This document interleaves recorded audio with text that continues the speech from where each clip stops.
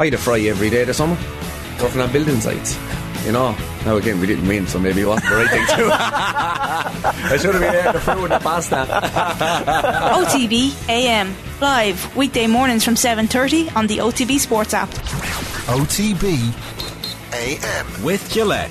Get into your flow with the new Gillette Labs Razor with exfoliating bar. Time to look at the opening day defeat at Manchester United. I'm delighted to say Daniel Harris is with us to revisit some familiar storylines. Daniel, good morning to you. How are you?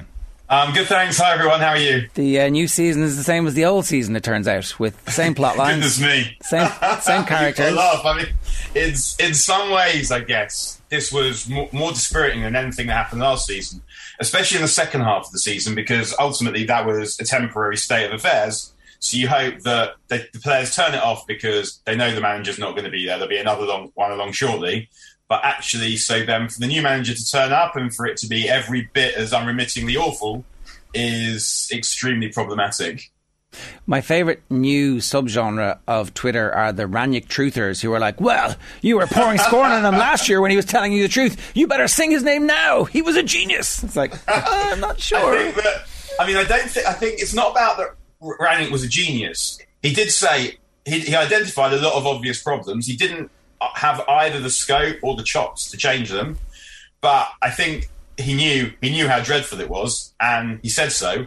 The problem is that the stuff he recommended, and I'm sure the stuff that Erik ten Hag has recommended, the board haven't done. And the answer to everything is not by spending loads of money on players. But if you look at what's going on above United, that is a lot of the answers. Liverpool and Man City both needed strikers, so they went and bought the best strikers available. United wanted Darwin Núñez, but weren't allowed to pursue the interest because Ten Hag wanted Frenkie de Jong more, and the money that they would have spent on Núñez was committed to de Jong, when actually, of course, they need both of those players. Then if you look at Arsenal and Tottenham, Arsenal have spent more money than any club in the world over the last year, and Tottenham also. Antonio Conte made it basically a resignation issue, didn't he, really? Where he more or less forced Daniel Levy to back him, because if he didn't, he'd have left. And then at that point, if you've got a manager as good as Antonio Conte and he leaves, following other managers leaving, it makes the job toxic. And I think that is where United are right now, where it feels like Erik ten Hag is sort of the last vestige of the club pretending that it's a football club and more than just a trust fund.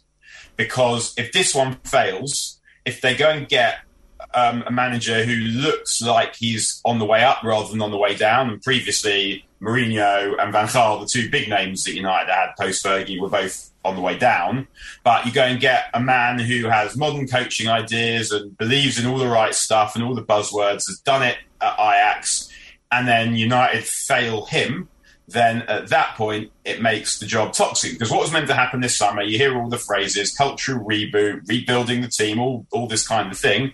And what have they done? They've signed a young left-back as either backup for Shaw or to eventually take over from Shaw, a centre-back, and Christian Eriksen for free. The two main things that this team needed were a midfield player, a holding midfield player, or whatever you want to call it, and a striker.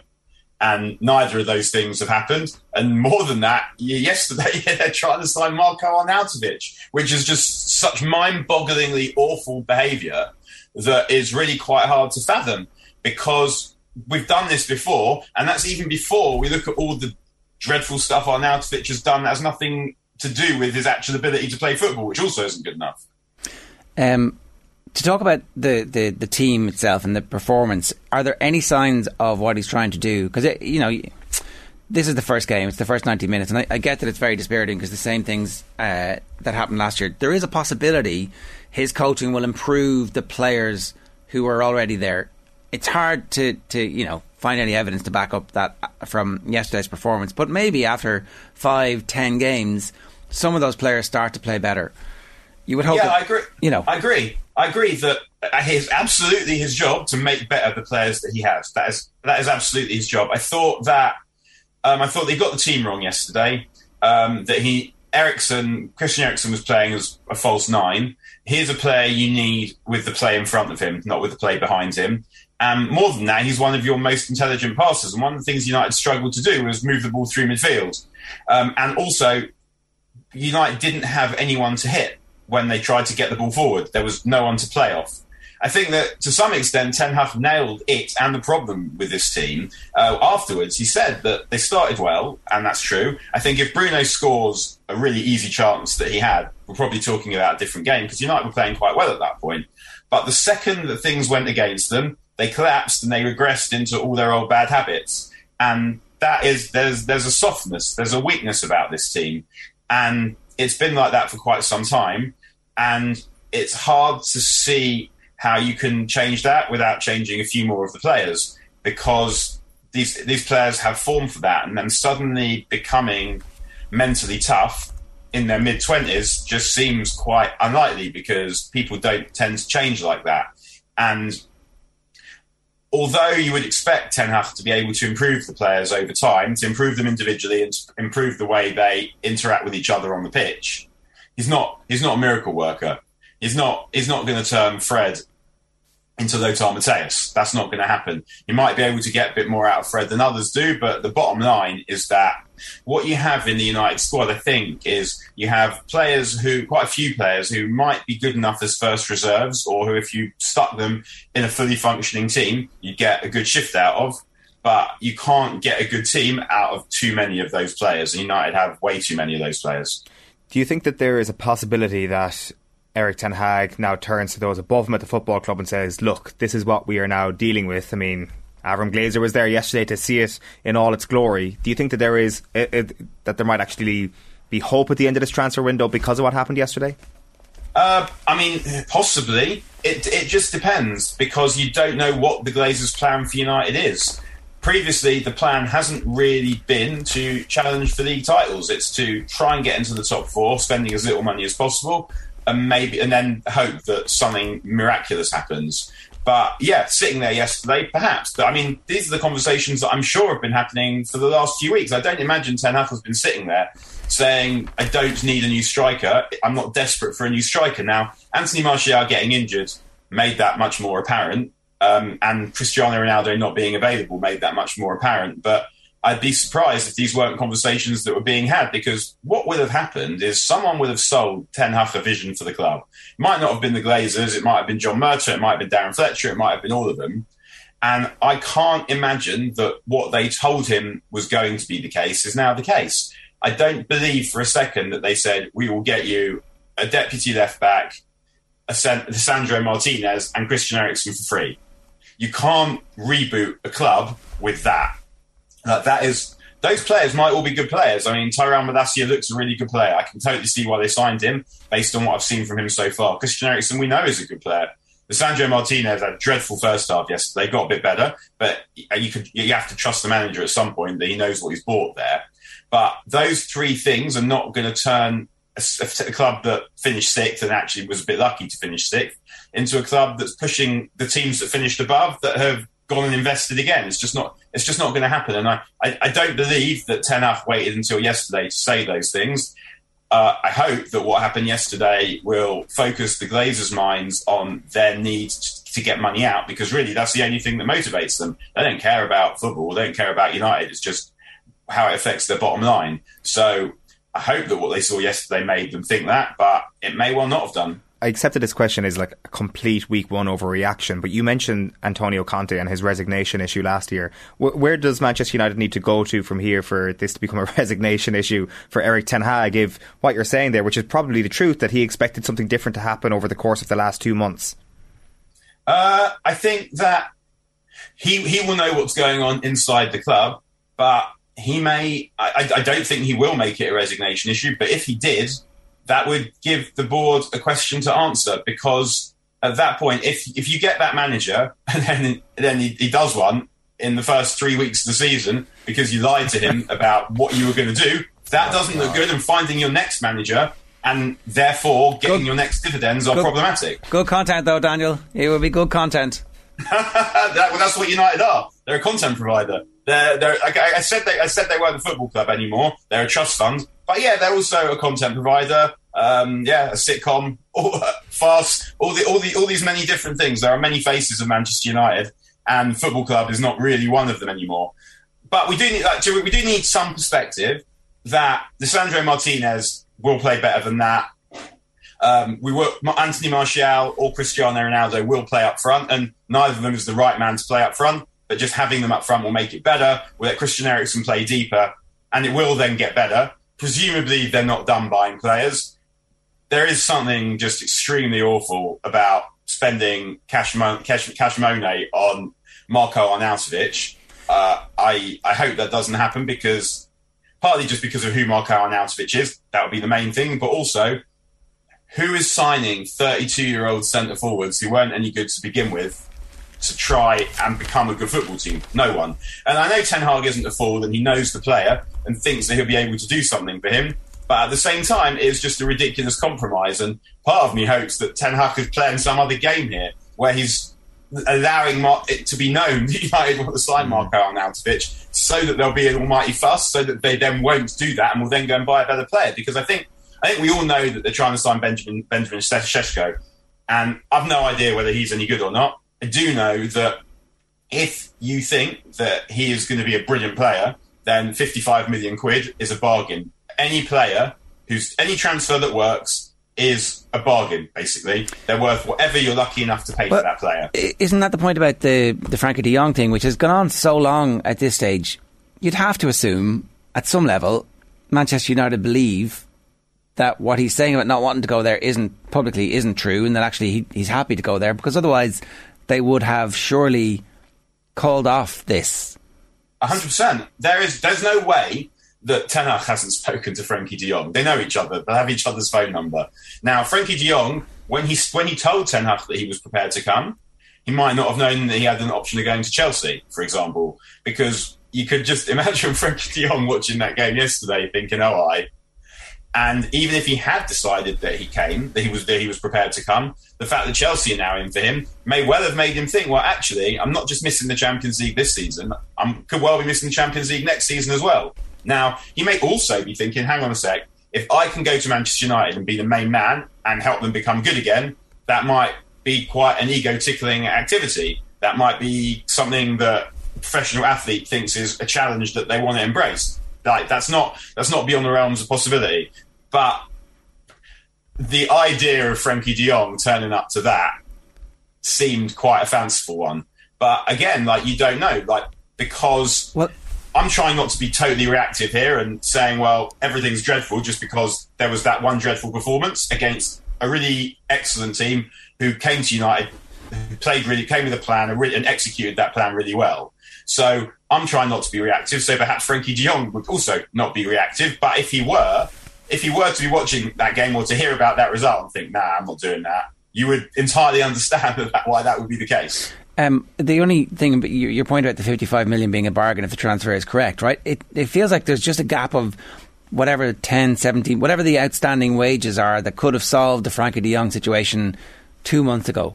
That Manchester United wanted the player, they identified the player, the price was the price, and there's this outstanding issue of the wages which seems to be pissing everybody off. And he's like, Barcelona are going to have to sort this out, and Barcelona are too busy spending somebody else's money to notice that they could also solve it. Frankie de Jong's money, even. Well, yeah, exactly. And venture capital firms and their fans for the next 15 years. A well-run, a paragon of financial security. But money would solve that problem from Manchester United's perspective. They would have had Frankie de Jong 2 months ago. He would have played in the pre-season. He would be in the team, and we'd be looking forward, going, okay. I still, the waste of the money that they've spent over the years, and yet they're so incapable of spending the right money at the right time sometimes. It just doesn't make any sense. The de Jong one is slightly more complex because we know that that's quite an intricate deal. So I would be less inclined to give them grief for the de Jong thing, although obviously looking from the outside, you do kind of think there's surely a financial answer here. I don't know that that's true. Whereas with Šeško, we absolutely know that is true. You've been told what the price is. You either pay the money or you don't. Do we think that Liverpool really wanted to pay as much as they paid for Nunez? I think probably they didn't. But they paid it because they decided that he was the player they wanted, and they're a football club. And football clubs need football players. And good football players are better than bad football players. So they committed the money and they spent it, even though it seemed like a lot of money. In the way it seemed, 70 million quid seemed like a lot of money for Alisson, seemed like a lot of money for Virgil van Dijk. And it seemed like a lot of money for those players because it was. But, as I said, if you get a player who's good, then they're worth whatever money you're lucky enough to spend on them. We saw it with Ajax as well this summer. So United wanted to buy some players from Ajax, but by the time they finally got around to doing it, Ajax had lost Gravenberch to Bayern Munich, they lost Mazraoui to Bayern Munich, and then they sold Sebastian Haller to Dortmund. At that point, suddenly, Ajax don't need to sell any players that summer. So United, who thought they were being smart negotiating, end up having to overpay for Martinez because his price went up because suddenly Ajax didn't need the money anymore and they didn't get Timber and they didn't get Antony. Now, you can talk about the fact that Ten Hag, well, surely he can find players who didn't play for Ajax, play in the Dutch league, or I played against Ajax. But actually, and I understand that, I would ordinarily be quite suspicious of a manager who did that. But those players might well be the best players that United can get because they're not coming for United, they're coming for Ten Hag. And they trust the manager, so that's quite a big thing when signing for a new club. But their dallying, I think, felt like it cost them with Ajax because of that. Ajax got their business done. They could have got Antony. If they'd have got in for Antony and offered a sum that Ajax would accept before they sold Haller to Dortmund, then it would have been Dortmund that had to overpay rather than the other way around. But United dithered, and that's what happened. And so, though I don't know that it's the case with De Jong, because that seems like a more complex deal, we absolutely know that happened with Ajax, and we can absolutely see it happening with Šeško now. If United want him, they go and say, here's £55 million, or whatever or 55 million euros, can't remember which, whatever the number is, then however much you feel some level of shame that you're paying all this money for someone who's untried at the top level, you have to trust your people who are responsible for talent identification. You have to trust the manager. And what are you saying ultimately? If you give 35 million quid for someone and you think that he's good enough to be your centre forward for the next 5 years, let's say, good enough to play in that position, then if you get that for 55 million euros, let's say, that too is a bargain. Yeah. Particularly when that is a player that you need. And the fact is everyone's seeing United coming. They know that United are desperate for players. They now know as well that Anthony Martial is injured. And they now know that United didn't have anyone to play centre forward yesterday and lost at home to Brighton. And the longer you wait, the more it gets. If you're Salzburg, the more you're like, 70 million. I said 55. Well, look at that. Do you want him or don't you? And these things rarely get better. And the whole manner in which United have been run, I mean, what have they been doing all summer? That Christian Eriksen was a free transfer. They've been having pints in the pub with fans. There's not even with Christian Eriksen. There's not even another club to negotiate with. You just got to you just got to pay someone wages, and so that's not a difficult deal to do. Martinez again, wasn't really a difficult deal to do. United wanted him. He wanted to come to United. Personal terms were clearly not an issue. It was just a matter of getting the fee right with Ajax. That took much longer than it needed to, such that you end up with Martinez, who has to play yesterday. He's barely played with United. He's barely had a pre-season with United. Which, again, there was a deal that could have been done weeks ago so that he can move to Manchester, get settled, and have his proper pre-season. And Manasseh was a deal that they actually did well. It was a rare one where they waited for another club to find out what the price was, so then came in and paid a little bit more rather than wait for the United tax to be added to it, and did the deal really quickly. That was excellent. And you thought, maybe some lessons have been learned. But the other two deals, I mean, the Eriksen deal had probably some medical complications where he had to kind of satisfy various things, so it took a bit longer than it might have done otherwise. But the Martinez deal was a mess. I mean, what did they get out of those negotiations? They were told what the price was. They took weeks trying to get that deal done. How much less did they get the player for than they would have done otherwise? We don't know. Perhaps nothing. Yeah. And even if it was a few million quid, was it worth it to not have the player available when you needed them? And this has been a problem all the way through with the Glazers. If I remember it with Berbatov. When Berbatov signed in the summer of 2008, I'd spent the whole summer arguing with him, ended up having to kidnap him from City on deadline day. When Daniel Levy had told them what the price was weeks ago, they could have had the player, he could have moved to Manchester, he could have had pre-season where his new teammates learned how to play around him. And I always felt like that actually made a difference to the entirety of Berbatov's time at United, that he never had that time to properly settle into a team that had a pattern of playing, knew what it was doing. And he never had that. and he never quite did the things that you hoped he was going to do. And part of that was just the way that he wanted to play, was probably the wrong player at the wrong time. Yeah. But also, he just never had that time to settle in, because United were spending so long haggling over a few million that they had to spend anyway.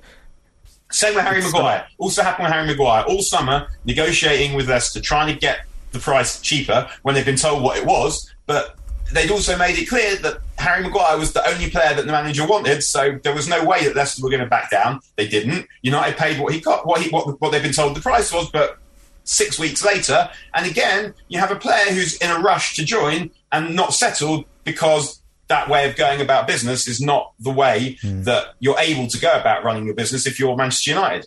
It's Brentford away at 5:30 this Saturday, which I dare say is going to be one of the highlights of the weekend for people watching from a neutral perspective. I did want to get your take, though, on one of the other stories from yesterday as well, Daniel, which was the arrival of the human laser beam that is Erling Haaland to the Premier League. He looks amazing, doesn't he? Yeah, the world's first lab-designed goal monster. I mean, we know he's a brilliant player, and there's no way it was ever going to take very long for him to assert himself in that way, because that's what talent does. And the thing with City yesterday, the thing that was ominous, is they didn't even play particularly well. West Ham were poor, so we do need to point that out. And the heat was probably quite helpful for City, because City could just keep the ball. No one keeps the ball better than City. No team keeps the ball better than Pep Guardiola teams. And West Ham had to run around trying to get hold of it on the first day of the season when they're not properly match fit. So that obviously played into City's hands, and City just, as soon as, I think like the first goal was a brilliant goal, because although it was obviously a penalty in the end, the pass from Gundogan and the run from Haaland had to take place in a very small amount of space, the space that was in behind the West Ham defence. The ball was perfect, the run was perfect, and the drawing of the foul was perfect. The second goal was also quite telling, because at that point there was more space in behind, because what's happened is now City are in front. West Ham have actually got to try and win the game, they've got to try and get a goal. And then as soon as they push up, you've got that space in behind for Haaland to attack. And the pass from De Bruyne was brilliant, and the finish was as you expect it to be. And we're going to see a lot of that. And the thing is if you look at the number of points it's taken to win the Premier League in the last 6 seasons, 5 of those seasons are in the top 6 of points that have ever been scored in the Premier League era. And I think that Guardiola is cognizant of that, because he knows that the players that win you points, and every drop point means so much now because of the points you've got to get to win the league, to the extent where Liverpool dropping points at Fulham kind of felt like a big result in the first week of the season, which is a ridiculous thing to say. But one of the reasons why Liverpool and City have bought strikers is because centre forwards are players who win you points when you wouldn't otherwise get them. And for City now to have that, people have talked a lot about the way that City play, where they've got those goals where the ball's cut back, and now they've got Haaland there to finish them off. You've got goals at the front post as well. I'm sure he's going to score a ridiculous number of goals at the front post. And also, they've now opened up that possibility for through balls, which they didn't have last season. No. They didn't have a centre forwards. And even when they had Aguero, Aguero didn't really score that many one-on-ones because he wasn't that kind of play. Aguero was more of a penalty box player. But when you've got someone like Haaland who knows how to time a run and has ridiculous pace, and I think what I liked about the way he scored the second goal was the way he got his stride sorted out. So he lengthened his stride, I think, when he wanted to get him behind, to get away from the defender, and then the speed with which he shortened his stride to get his feet sorted for a one-touch finish, because he didn't actually control the ball. He shortened his stride really cleverly to get around the right-hand side of the ball so that he could stick it away. That wasn't really an Aguero goal. The Aguero goal is the ball drops him in the box and he gets away a shot before the goalkeeper set himself, because he had this way of shooting where he's sort of bringing his right foot around almost from behind his arse and shooting before the goalkeeper gets set. Haaland has those kinds of finishes, but he has something a little bit more because he's just a much bigger, much faster, much stronger athlete. Yeah. And adding that to the best technical team in the league, it is very, very difficult to see how City don't win the league this season. They still might not win the Champions League because they've still got a defence that could easily cost them when they play against other teams with brilliant attackers. But in terms of the week-to-week of just remorselessly accumulating points, it is almost impossible to see how someone else is going to stop them. Because if you think about it, in almost every game, they're going to have 70% possession. So if you look at that from the perspective of the other team, who are going to have maximum, let's say, 30, 35% possession, half of that time the ball's going to be dead, half of that time the ball's going to be in their own half. So how long? They're going to have, 10%, 15% possession with the ball anywhere near the City goal. Yeah. And in that time, they've probably got to score twice to get a point. An average of 2 shots maybe per game that they'll be suffering. So, exactly. So you've basically got to be perfect, almost perfect, to get anything from City, and that is very hard to obtain. One last thing. Steven Gerrard started the season pretty badly. The Villa fans are on the verge of being en fuego. Not quite en fuego yet, but talking about himself here. Very close to it. How long do you think Steven Gerrard's going to last as the Villa manager? I'm not sure. Again, you don't want to set too much store in what you see in the first week. Steven Gerrard did a great job at Rangers, but he got lucky in that he was sort of in that interregnum between Rodgers and Postecoglou. So he got in and got out very quickly. He got a league title, went against Neil Lennon, slapped the 10 in a row, and got out. So, and he wasn't. I was surprised that he did a good job at Rangers, because he wasn't someone who, the way that he played or the way that he spoke about the game, was someone I expected to be a good coach, in that he was a player who played on instinct. He was a Royal Rovers player who would just do brilliant stuff at crucial moments and override everything that happened in the football game to that point with force of talent and competitive charisma, whatever you want to call it. But he didn't control the game. He wasn't an incisive, thoughtful passer particularly. And then talking about football, he didn't do that either. And if you look at Rangers now, they're better than they were under him, because Giovanni Van Bronckhorst seems like a better coach. So perhaps I'd be surprised, I guess, still if he turns out to be a really good coach for all those reasons. But he does have good players at Villa. And so if he can get them sorted, I wouldn't set too much store by an opening day defeat. But if in a month they're still struggling, then I'm absolutely certain that he will be struggling, because he's been given a decent amount of money and he's got good players. Yeah, that's the thing. Daniel, good stuff. Great to have you back. Thanks a million. Nice to see you again, everyone. Have a good day. OTB AM. With Gillette. Get into your flow with the new Gillette Labs Razor with exfoliating bar.